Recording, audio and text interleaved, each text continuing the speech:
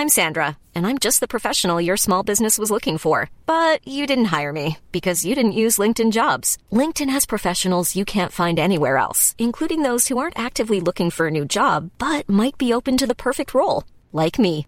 In a given month, over 70% of LinkedIn users don't visit other leading job sites. So if you're not looking on LinkedIn, you'll miss out on great candidates like Sandra. Start hiring professionals like a professional. Post your free job on linkedin.com/people today. Millions of people have lost weight with personalized plans from Noom. Like Evan, who can't stand salads and still lost 50 pounds. Salads generally for most people are the easy button, right? For me, that wasn't an option. I never really was a salad guy. That's just not who I am. But Noom worked for me.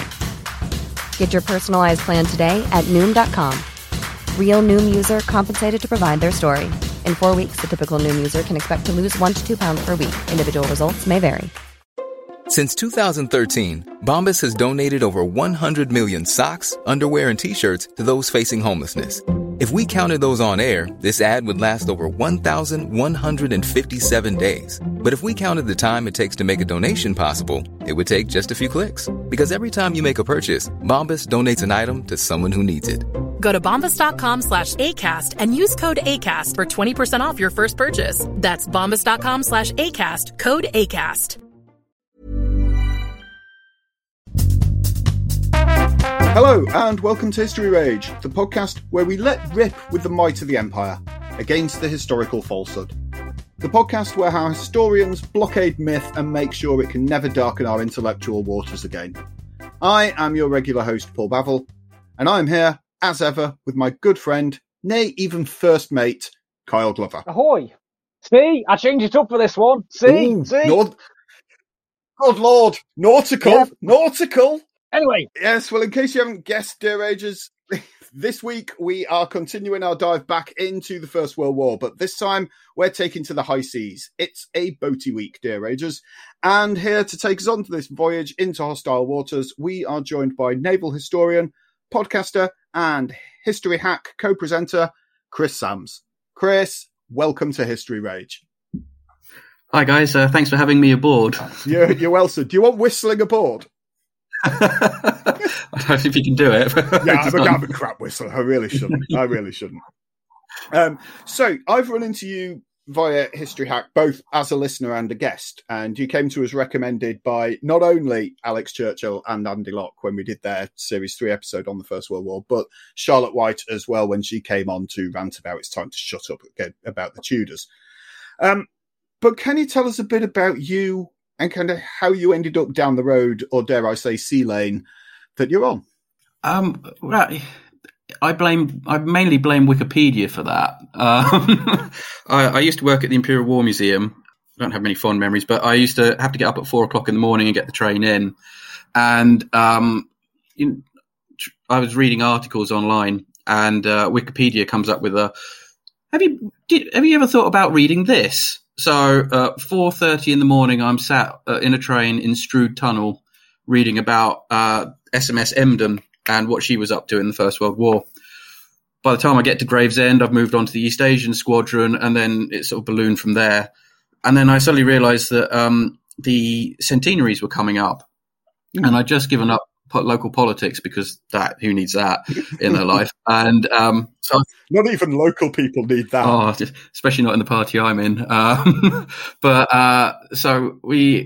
thought, because I'd done a history degree, I'd specialised in the German Air Force and the Second World War. I thought, well, why don't I go try and get back into what I enjoyed writing history essays? Why not write some blog posts for the centenaries?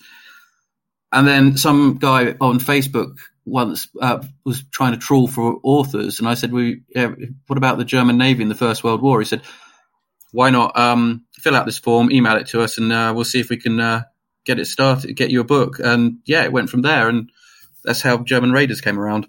Okay, and the rest, as they say, is history. Yeah, how I got into History Hack is that's sponsored by rum, so I won't tell that story. Oh, you absolutely will. You are committed to it now. Episode 7, I have not listened to this episode because episode 7, I believe, is the first down the pub, and Alex and Alina were trawling for people to come on, and they wanted someone to pitch the greatest ship in history.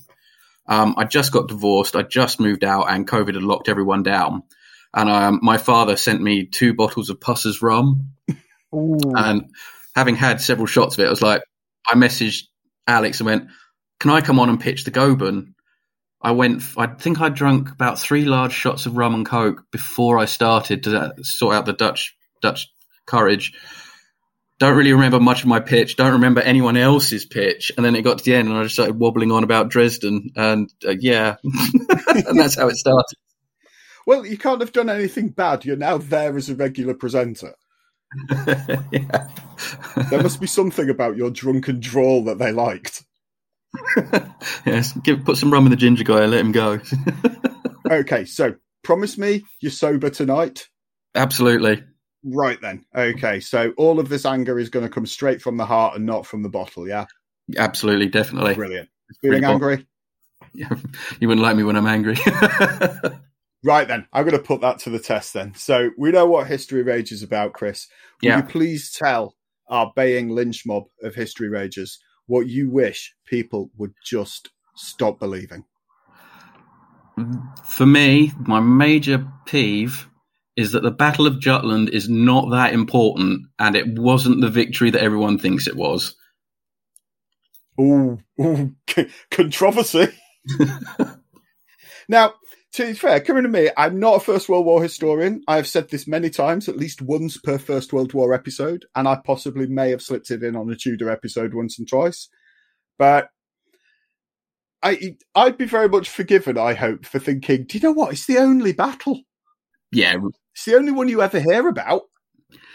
Yeah, it's really not. It's to say the army guys get it the same, I think, with the Somme. You know, everyone thinks World War One, the Somme, and there's just so much more to it than that. Okay. I was going to say that because it was a world war, you've got conflict going on around the world,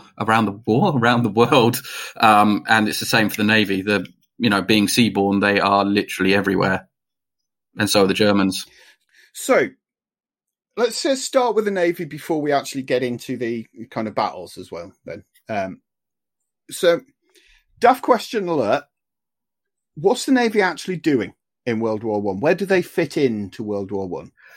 Well, the big thing is the Royal Navy is pretty much Britain's shield. It always has been. I know there's a lot of army types out there going, dreadnoughts can't go on land, which is what the Kaiser once famously said. But the Royal Navy gives the army its ability to fight anywhere around the world. It also protects Britain's trade. We have so much trade coming from other countries from around the world. The prime example that jumps off the top of my head is beef from Argentina and South America. Other supplies coming from America. And also, if you're going to have a massive war in Europe, we're going to call on our empire to support us. So we've got to get soldiers from New Zealand, Australia, call back the European troops from India and Africa. And they've all got to go by sea, well, which is fine. But what if there's other enemies at sea that can sink troop ships? If you get a German cruiser amongst a group of passenger liners, it's not going to take long. So the Royal Navy has to protect those. They also protect supply ships going out to other theatres. So like in Mesopotamia, they need to be supplied and get stocks and gunpowder, bullets and rifles and stuff from India. So they also need escorting. So and they also form part of the plan to stop a continental power is to form a blockade. Yeah. And it's what it worked in the Napoleonic Wars. And the main plan for the Royal Navy was, again, we're going to blockade Europe and stop supplies getting into the Central Powers. So they're absolutely vital. And also to protect the troops going across the Channel. It's only 22 miles between Dover and Calais. Those 22 miles, if you're in a small boat being shot at by Germans, is quite a long way. So at that point, so it's always been said that like Britain, we have the finest, most powerful navy in the world, and certainly across the 19th century, possibly even before, I'd say that was the case. Is it still the case in 1914? Very much so. We had I forget the date of the bill, but it was in the 1880s, the Naval Defence Act, which meant that the Royal Navy must be twice the size of the next two greatest naval powers, so that we will always outnumber them. I believe by 1914 we were doing Germany and France, but at one point it was France and Russia. And let me just, I had to write this down because there's no way I was going to remember this. So in 1914, we had 18 dreadnought battleships, 10 battle cruisers, 170 cruisers of different types, 200 destroyers, and 29 pre-dreadnought battleships. So it's pretty large. A good chunk of that is in home waters, but they're also scattered around the empire as well. We've got battleships mothballed in Hong Kong, India, cruiser squadrons off the Good Hope, off South Africa on the Cape of Good Hope, and off the Azores and the Americas. But the main battleships are in British waters, so they're it's pretty formidable. Okay. Right then, that gives us an sort of background to what the Navy are and where they're doing now. If we look at something like the Second World War, you see a lot of the Navy. You mentioned they're doing all this escort stuff, and we see that in the Second World War as well, with things like the Atlantic convoys, the Arctic convoys, and so forth. But you do also see navies across the world going in on offensive actions. I'll take the American Navy in the Battle of Midway being a classic example of that, where you're going out to take out the other naval assets. Is the Navy performing that role as well? Yeah, they've the main thing is that they're concerned about what the German fleet are going to be doing. They don't want to commit themselves to anything too far from home waters in case the German fleet puts to sea. So even though there are other countries and other fleets around the world, they can't deal with those unless. Like, for example, von Spee had a squadron of cruisers in China, and there was a call for more ships, but London is very hesitant to send them out.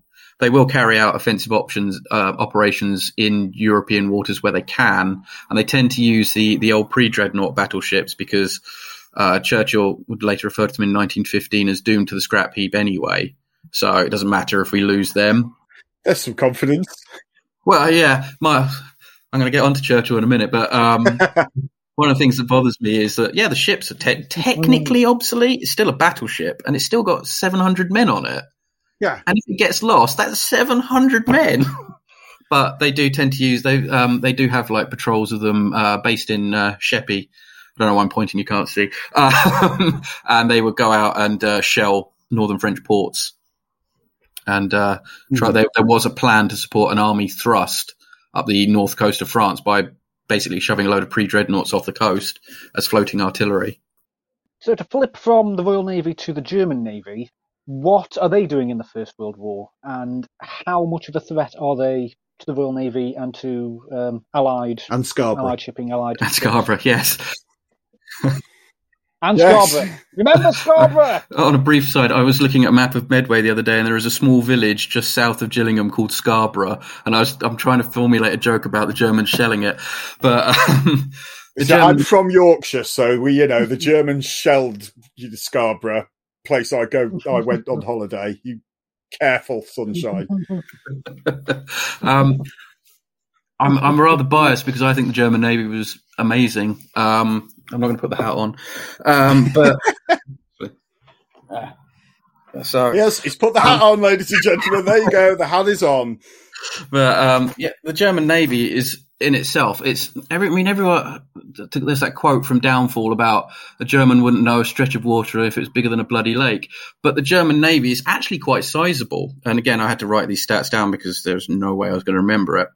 So in 1914, they've actually got 15 dreadnoughts, 4 battle cruisers, 58 cruisers of various types, 149 destroyers, and 23 pre-dreadnought class battleships. They are a threat to the English to the British Navy because they could attack anywhere at any time. Scarborough is a case in point. They just rolled up one morning, fired off quite a few rounds into Scarborough, Hartlepool, and Yarmouth, turned around and left. Royal Navy was nowhere to be seen, and it's quite an embarrassment. I mean, the British press would quickly span it to go, remember Scarborough, and look what the beastly German has done. But at the same time, questions are being asked as where the bloody hell was our Navy? The other thing that the German Navy have got, I mean, we've got them as well, and we'll come on to them later, but Germans have submarines that, I mean, before the First World War, submarines were a bit of a joke and one of those things, because the majority of the admiralty on both sides are traditional. We've got warships. We should have warships. What's this silly little boat that goes underwater? Well, that silly little boat, E09, sank 3 British cruisers in 40 minutes. Abaca, Cressy and Hogue all lost in 40-odd minutes. New Year's Day, 1915, HMS Formidable is sunk by U-24 with like 700 men getting killed. And U-21, there was like one ship, the first one that was sunk by Otto Hersing, just disappeared. It was like a day later they found some wreckage and a handful of survivors because this U-boat had just taken it out and no one knew anything about it. Hersing then goes on off to Gallipoli and sinks 2 battleships in 4 days. U-boats are a massive problem. Yeah. So beyond that, the German battle cruisers are really well built. They take a lot of damage. There's a comparison of shell damage to British battle cruisers and how much they took compared to the German cruisers at Jutland. And the Germans took a lot of damage but were still floating, whereas the British ones blew up. But the German fleet have also got the added thing of that they're not just in Baltic waters, they're scattered around the world. And that is a massive problem because they can attack anywhere. I mean, you've got 2 cruisers in the Caribbean, a whole squadron of them in China, 1 in Africa, and they've got liners that they're preparing to arm up with guns and send out as commerce raiders. Mm-hmm. And these can obviously, you see a liner, you don't know who it is until it's suddenly the war flag's gone up and they're shooting at you. So the German Navy are not it's not a paper force. They are really quite strong. Kaiser Wilhelm had been really impressed by the Royal Navy, really didn't like King Edward, wanted to show him, said, right, fine, we're going to build our own damn Navy. And they'd really gone to town on it. Okay, so you mentioned that they're all around the world. You mentioned you've got them in the Caribbean, you've got them around China. Now, again, I'm going to ask a moronic question here, but who and what are they going to be attacking? That's the thing. The British aren't really sure. I mean, the main thing is that the solitary cruisers like Dresden and Karlsruhe, who are in the Caribbean, will probably attack trade. They're fairly certain that they'll attack trade. They'll take guns off their ships and put them on armed civilian ships that they've taken to form raiders, thus multiplying the problem. So they're sort of targeting that route across the Atlantic, or that route that's coming up from South America. That's because the army can't fight without bully beef. Well, exactly, yeah. And you have some really major trade spines. And the thing is, the Germans know where the trade spines are. So in the case of Karlsruhe, she just to save coal, she just turns her engines off and just floats up and down the trade spines, taking ships out. There's also lots of secluded bays and harbours and neutral ports that they can use. So they can dig it. Ships like Karlsruhe can just dig in like a tick, and you may never find them. It took them ages to try and find Karlsruhe. And in fact, they never did find her because she blew up in November 1914, but they were still looking for her 5 months later because they were still convinced that she was off the coast. There's SMS Leipzig is off the coast of Mexico, and they were the Canadians thought that she was going to launch an invasion on the naval base in Esquimalt. Von Spey Squadron, they've got absolutely no idea what he's going to do because he's got 2 armoured cruisers, which are really quite powerful, and the entire Indian and Pacific Oceans in which to play with. So he could attack troop convoys because the Australians are going to be sending troops. Yep. He could be attacking any kind of merchant ships. He might, again, take all his weapons off the ships and just arm a whole fleet of merchant ships to go and cause havoc. They just have absolutely no idea what they're going to do. So they could be, they're not necessarily the threat to the North Sea that everybody might think of. They are a threat to the whole empire. Oh, absolutely, yeah. And they've got this annoying radio system, these massive wireless sets scattered around the world. So Berlin can talk to its empire, which then affects British strategy because they find themselves having to invade Togoland, which is a really small colony. I think it only took them a couple of weeks to take it over, but they had to organise an armed invasion because there's a great big wireless set in there that was part of the transmission system. because it went to Togo, then onto a neutral country, then to Brazil, over to the other side of South America, and then over island hopped all the way to China. So the only way they could cut Berlin out was to take out Togoland. Wow. That would have been hopefully sitting out the war were it not for a large wireless set involved. Oh, absolutely. Yeah, the governor of Togoland there had been a discussion before the war about colonies not necessarily being involved. It's like, we'll just leave them be. And the governor tried to induce that into the British, and the Anglo-French invasion forces told him to get knotted, basically. But I'll just suddenly remember there was another threat to Britain, and this actually did cause a massive problem. The SS City of Winchester was stopped and sunk by the German cruiser Königsberg in August 1914 in the Red Sea.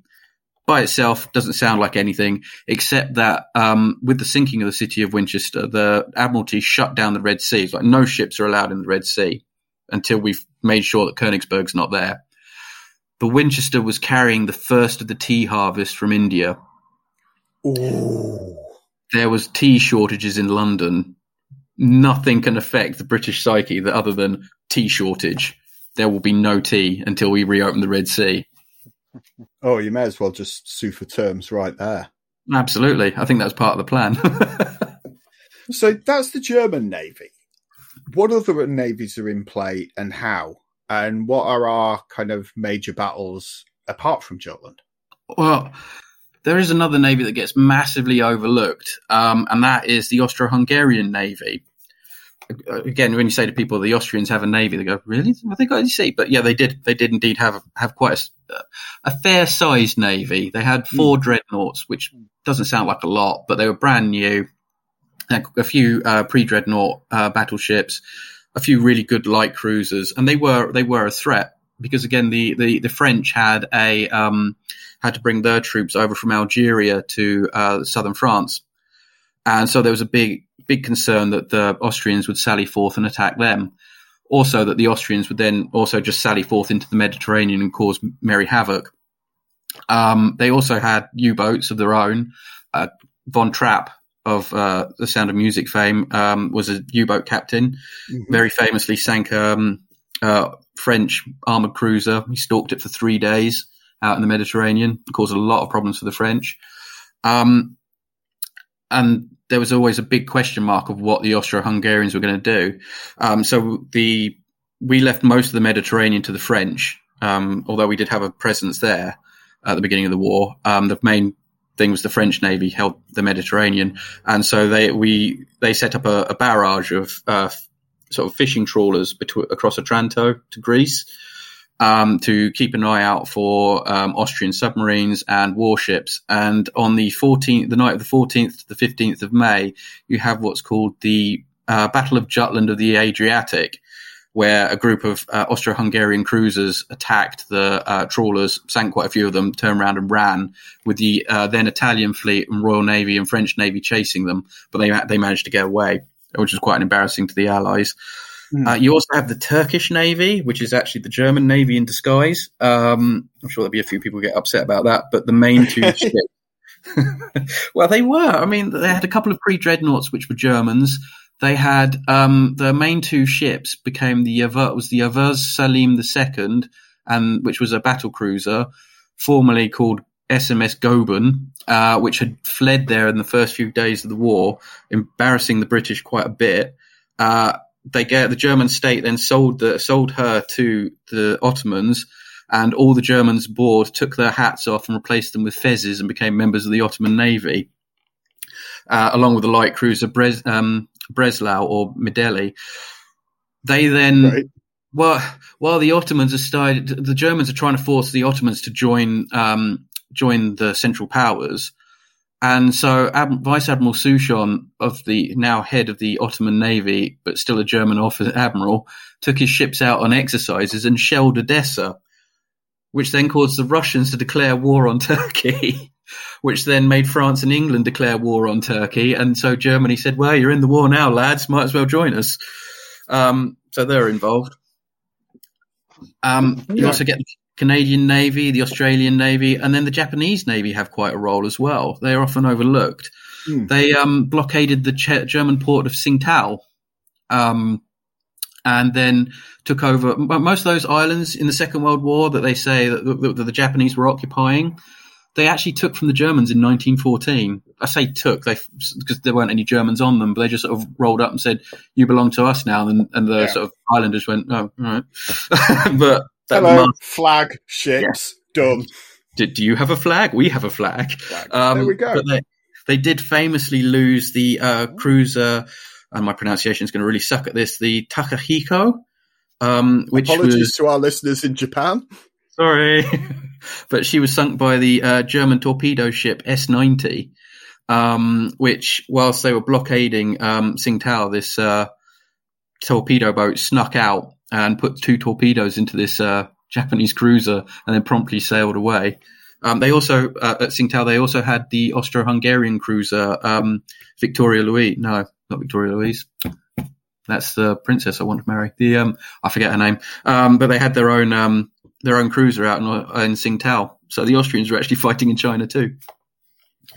But other battles that are really good, the 18th of March, 1915, the Anglo-French navies are going to force the Dardanelles, sail up into the Sea of Marmora, and then put Constantinople under Allied guns and force them to surrender.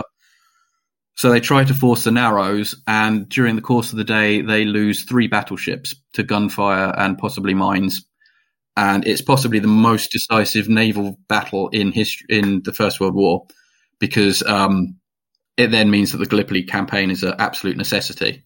The Navy go, we're not trying that again. And so it is actually really vital. Other than that, my 2 favourites, Battle of Coronel, which is 1st of November 1914, where we lose our first admiral in combat, which is Admiral Craddock and his squadron, who run into von Spey's squadron, and in the course of the day, his 2 armoured cruisers are sunk, and the Germans suffered negligible damage. And then, of course, the Battle of the Falklands, where von Spey's squadron turn up about a month and a bit later, and run straight into Vice Admiral Sturdy's battle cruisers and get taken apart quite decisively. I'm Sandra, and I'm just the professional your small business was looking for. But you didn't hire me because you didn't use LinkedIn Jobs. LinkedIn has professionals you can't find anywhere else, including those who aren't actively looking for a new job, but might be open to the perfect role, like me. In a given month, over 70% of LinkedIn users don't visit other leading job sites. So if you're not looking on LinkedIn, you'll miss out on great candidates like Sandra. Start hiring professionals like a professional. Post your free job on linkedin.com/people today. Millions of people have lost weight with personalized plans from Noom. Like Evan, who can't stand salads and still lost 50 pounds. Salads generally for most people are the easy button, right? For me, that wasn't an option. I never really was a salad guy. That's just not who I am. But Noom worked for me. Get your personalized plan today at Noom.com. Real Noom user compensated to provide their story. In 4 weeks, the typical Noom user can expect to lose 1 to 2 pounds per week. Individual results may vary. Okay, now, Cole's question that's going to be coming up is going to sort of dig into the sort of importance of Jutland. But before we get into the graphics of how important or not important Jutland might be, we've got a lot of World War II types out there. We've got a lot of medieval types. We've got a lot of World War I on the land types and things like that. So, first of all, talk us through what is Jutland, when is it, why is it, and what happens? I'm thinking about it, if you think about it as like a Cold War, everyone's got their nuclear arsenals, and you're just waiting for someone to use it. In the Second World War, is everyone's got their bomber fleets and everyone's waiting to use it. Who's going to be the first one? It's on the first day of the war, there's going to be a bombing. In the First World War, it's first day of the war, the German fleet's going to put out, and we're going to have a big humdinger of a battle. But it doesn't come, and it's a matter, and it's been building for even before the war. There's always been that. Yeah, we'd like to have a go at the German fleet. It's like, yeah, we'd like to have a go at the English, and it's slowly been building and building, and it's sort of been a matter of time before this was going to happen. Well, the Germans aren't morons. They know that they're outnumbered by the British, and they don't want a full fleet engagement because they know they can't replace the ships if they get heavily damaged or destroyed. They know they're outnumbered and outgunned. So what they start doing is trying to nibble away at the British majority. So you've had instances like Dogger Bank where Hipper has gone out with his battle cruisers to try and find British ships, tempt them out, destroy them, and then withdraw. Mm-hmm. Jutland is now after Dogger Bank, where they lost the armoured cruiser Blucher. There was the Kaiser was like, no, my ships are too expensive. We can't stop sending them to sea. But by 1916, Admiral Scheer is now in command of the Navy of the fleet, and he's been saying, come on, let's go and have another go at them. And you get the Lowestoft raid, where they send out the battle cruisers, and they have they take the big capital ships, the dreadnoughts, out, and the battle cruisers and armour cruisers go out, attack the British, then try to draw them back onto the heavy units where they're going to get destroyed. So British battle cruisers, armour cruisers, light cruisers will go out, we'll blow enough stuff up, then we'll withdraw, they'll chase after us straight onto the big guns and get destroyed. Jutland is a massive case of that. They get the entire big fleet out and they're like, right, we're going to draw off real significant numbers of the British, draw them this way, bring them onto our big ships, destroy them, and then we'll withdraw. But we are not to engage the heavy fleet, because if we do, we'll lose. And they know that. So it's an attempt to draw the British out. Unfortunately, the British are listening to all their radio signals and know exactly that the fleet's gone to sea.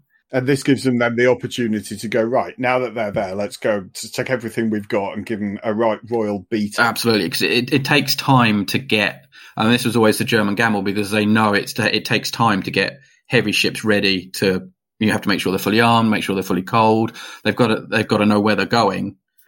So if you're doing a lightning raid on Lowestoft or Scarborough or Sheppey or whatever, it's only the ships that are going to be local, light cruisers, armoured cruisers, maybe if you're lucky battle cruisers if they're in the area. So it's only going to be small snippets. So that's their plan, is that they're trying to weaken the British blockade and majority by taking out numbers of ships, significant numbers of ships, but without getting in danger. So what happens? It didn't work. Well, I mean, it did. I mean, Jutland, because the British knew they were coming, they were ready for them. And it started really innocuously. A Danish ship got stopped by some German ships. They were searching it. Then they saw smoke on the horizon. It was the British battle cruisers. So the Germans withdrew onto their battle cruisers. Then Beatty attacked them, saw the German fleet, went, bugger this, turned around and started leaving. The German battle cruisers chase him. Then they realise that they're coming up on the British fleet, go, oh, crap. And then they start to turn around, and then the German fleet turn up. They see Jellicoe has managed to get his ships all in the right spot. We call it, naval nerds call it crossing the T, because all your guns fire better on a broadside. You can get the broadside, you can bring more guns to bear. So if you put I'm gesturing, but no one can see. If you put all your ships in a line, and as the German ships come up like nose to side, they can only fire forward with 2 to 4 guns, whereas the whole of a dreadnought's battery will be facing you. So Jellicoe's got his ships right where they needed to be, and they give Scheer a broadside, and then Scheer carries out, it's the most practiced German maneuver. And what really grinds my gears is that everyone says, oh, the German fleet turned and ran away. Yes, they're supposed to run away because that's the plan. So they execute this beautiful U-turn of the fleet. They all just U-turn and pull back. And then there's a bit of confusion, then some smoke, and then the Germans come round for another go. I think they were hoping that the British would have come off their line. Again, Jellicoe, who's a genius, has managed to get his whole squadron, his whole fleet exactly where they're supposed to, and the Germans U-turn again and withdraw. But they have to use their battle cruiser. They send their battle cruisers in to cover the withdrawal, and the battle cruisers suffered quite a bit. In the night time, sailors don't like fighting at night in the First World War because you can't see. You get in the Second World War, you get like Cape Matapan, where it doesn't matter because you've got radar and you can spot the Italian ships. First World War, you don't have that, and so both fleets are trying to find each other in the dark. And Jellicoe's hope is that he can get his forces in front of Shears so that when the sun comes up, between Germany and the German fleet is the Royal Navy, and then they'd be screwed. But it doesn't work out like that, and the Germans manage to get away. Although you do get, just to prove the night fighting, there's one German ship is at the back of its line, and it sees a light of another vessel coming up behind it. And they're not entirely certain of it, so they swing the searchlights onto it, and it's HMS Black Prince, who thought that it was joining a line of British ships. And Black Prince went down with all hands. The German line just decimated her. And you also get destroyers appearing out of the darkness and putting torpedoes into things. The only German battleship to be lost, pre-dreadnought, I always get it muddled up, Posen or Pilau, I always get them wrong. She's a Deutschland class. She took a torpedo and it struck a magazine and she blew up and went down with all hands.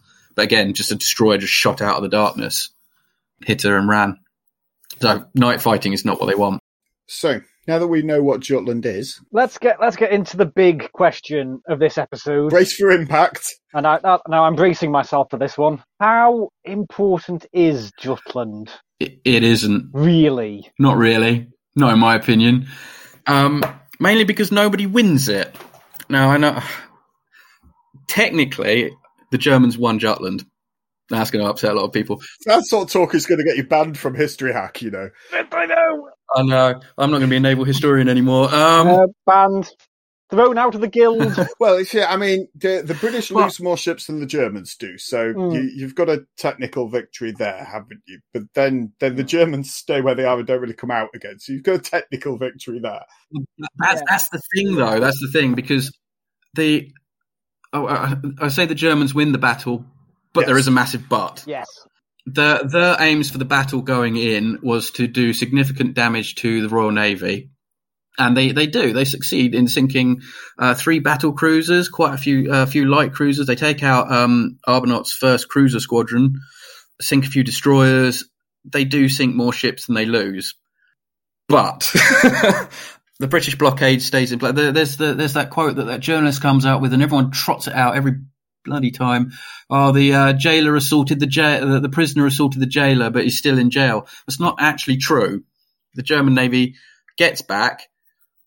They have suffered. I mean, if people want to Google the picture, Google Seydlitz post Jutland, and her bow is literally a meter off the water as she's going in. She's sinking. I don't know how she managed to get back.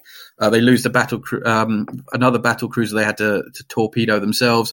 The German fleet is knocked out for several months, but they come back out to sea. They're out, I think it's in August, July or August. They're sending out another battle cruiser thing, and it doesn't really get talked about. They then help launch Operation Albion in the Baltic, where they support the German army landings on the Moon Sound and taking Russian islands. They're not a spent force. They're still very active, and they still tie down a large amount of the Royal Navy in case they come out again. It's not this great victory of, oh yeah, we hammered the Germans, they're not coming out again, and yeah, they ran away. No, they bloody did. They did exactly what they were supposed to do. They came out, they sunk a load of ships, turned around and got the hell out. It could have gone a lot better for them, and they really weren't expecting to see Jellicoe there. But the British, BT screwed it up for everyone. I'm going to say that. BT screwed it up for everyone. He just... BT bothers me more than Jutland, but yeah. So come on, let's roll with that then. Then get on with it. BT screws Jutland up, both barrels, because he doesn't. There's 2 types of sailor. You get the quiet, cautious ones like Jellicoe, who's loved by his men. He's in it for the long game. And then you get the hoorah Henrys like Horatio Nelson and Kate Jameson's going to kill me. And BT, who are all about, let's get in amongst them, let's cause some trouble. And he's got prior form in this, that he doesn't send accurate signals. He doesn't tell people really what he's doing. And he did it at Dogger Bank, and he does it again at Jutland. He doesn't pass on the information properly to Jellicoe, so Jellicoe basically had to guess where to put his squadron. And it was only because BT kept running off to chase the Germans and it's like, and then after the battle, BT did a Churchill, and, you know, history will be kind to me because I will write it. And Beatty basically got Jellicoe blamed for the losses that they had, and that if he'd been more aggressive, they could have sunk the German fleet. Got himself bumped up to Admiral of the Fleet, in charge of the whole Grand Fleet. And it's just, he was a vainglorious, self-important little toad, and he should wear his hat bloody straight. That's the thing that really gets to you, isn't it? Well, you know, wear it like that, not like that. I mean, what? Jesus. Sorry. While we're on the subject of reputations and things like that, then, why does the Navy not suffer the same lions led by donkeys reputation that we see in the Army? They do, but the admirals who are Egypts tend to go down with their ships. That's like if it's a good disaster at the subsequent inquiry, you're the sole survivor, yeah?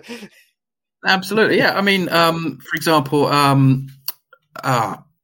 BT rewrote what happened, and it took that went on for years, and it's only sort of now coming out. Like Nick Jellicoe, Admiral Jellicoe's grandson, has written a very good book about his Jutland experiences, and you know, BT's coming under the lens a bit more. But other admirals like Arbonaut, who died at Jutland, had the good grace to go down on his flagship. They spotted a German light cruiser that was in trouble, and he charged towards it with his 4 armoured cruisers right across the front of the German battle cruisers, who hesitated for a minute, go, what the hell? And then they just gave them both barrels, and his flagship went down first. One of the other ships was so heavily damaged it sank later. One of the other ones was the Black Prince that I mentioned earlier. Mm-hmm. Again, heavily damaged. It's just an absolute morality of let's just charge straight across. Others get quietly moved along. The idiot who was in charge, Admiral Milne, who was in charge of the Mediterranean squadron that was meant to capture Goeben and Breslau before they got to, was so arrogant and so slow and wasn't really knew what he was doing. He quietly got retired. The same with the guy who was in charge of the live bait squadron, Abaker, Hogan, Cressy. He got reassigned to something else. And even the admiral who'd been leading when Formidable sank on New Year's Day, there'd been a line of 4 battleships. There was a full investigation into his behaviour. They tried to get him for negligence, and then they pointed out it was like 2:00 in the morning and it was dark. How were they meant to know there was a U-boat there? And so he was moved on to something else. So you do get some real howlers as well, but the biggest one being Winston Churchill, and he got away with it because he wrote the history book. Him and BT working on a co-authoring deal. He was so detrimental. At one point, ships had to contact London. He saw that he had this giant chess set, and that he alone could move all the pieces, and he knew where everyone was and what they were doing. And ships had to contact him to ask if they could give an extra rum ration, which should be down to the captain, you know. And he was like overruling his admiral. He was the one that sent Kit Craddock's squadron around the Cape, saying, "Oh, don't worry, we'll send you with the pre-dreadnought Canopus, and that'll be able to fight off the Germans." And Kit Craddock, who was the admiral on the spot, who knew what the ships could do, said, "That's not enough." He's like, "No, you'll be fine. Go round." So Kit Craddock went round and he got killed. With both his armoured cruisers went down with all hands. Churchill walks away from it. That's not my fault. He didn't follow my orders. The moral of this is never listen to politicians. Exactly. So we see throughout the First World War, the Army and the Flying Corps dramatically develop and make improvements and evolve as time goes on, as the conflict evolves. How does the Navy change and adapt to the situations? They are kind of slow in a way. Like I said, you've got a lot of people who are traditionalists, and they've got their big gun battleships, and it's like, well, this is how the war should be fought. But at the same time, you've got quite a few innovations as well. The submarine becomes a major player. I mean, I know I've spoken about the U-boats, but the British were doing exactly the same thing. We had our own submarines hanging around Helgoland Bight. We sank a couple of German ships there, and then we sent 3 of them into the Baltic, and they just became an absolute headache for the German fleet. The Baltic, which is often referred to as like a German lake, the Kaiser refused to let his ships go out onto the Baltic because it just wasn't safe. There was a cruiser squadron going along. I think it was the battle cruiser Moltke, took a torpedo to the rudder, And they were like, oh my God, we didn't even know there was a submarine in the area. And it just became so dangerous for them. You also have air cooperation. The Royal Navy Air Service, build up a massive defense. They're in charge of Britain's defense against Zeppelins and air attack, as well as reconnaissance. They then go on to form patrols for convoys. They also use air gun coordination in the Battle of the Refugi Delta. The Königsberg basically hides in a river estuary, and they think they're fairly safe until the British find out where they are. They get blockaded in, and they're using, I think it's one of the first cases of using spotter airplanes to locate and also bomb this light cruiser. And then they bring up the HMS Goliath, a battleship, and then later monitors Seven and Mersey to shell the ship round, because they can't get up the river to get at her. So they're using the aircraft to spot her location and call down the shell fire to the gunners so that they can get a more accurate fix on it. They also develop depth charges for fighting the U-boats. So they don't sit still, despite the very conservative nature of, well, we've got our dreadnoughts. Yeah, but what if we don't? You also get Q ships as well, which are Germans hated those. They're just they look like civilian merchant ships until the U-boat comes up near them, and then they start firing at them. And the Germans tried to say that they were a war crime because they're flying the civilian flag. So, but that got soon thrown out. Yeah, if I'm right, is there anything like a Geneva Convention in the First World War?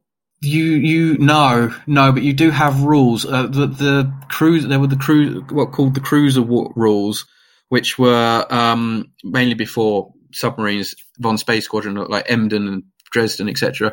You were meant to fly your nation's flag, go towards them, give them a warning, then you could fire a warning shot, and only then, if the civilian ship refused, you could fire a disabling shot at them. But it was all very gentlemanly, and then you took the cruise off. With the U-boats, they started to do the same. U-boat will come up and say, you must surrender, we're going to inspect your ship, see if you're carrying any contraband, and then we're going to sink you if you have. But Allied ships started ramming U-boats, so the Germans were like, well, bugger that.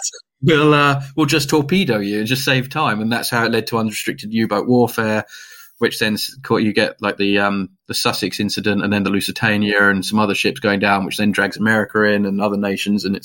But it all came about through people going, ships captains going, well, that's fine, we'll just ram them. Was it Fryatt? Captain Fryatt? I forget his name. I think it was Fryatt. He rammed 2 U-boats and eventually was captured, and the Germans shot him for espionage and war crimes for ramming His Majesty's ships.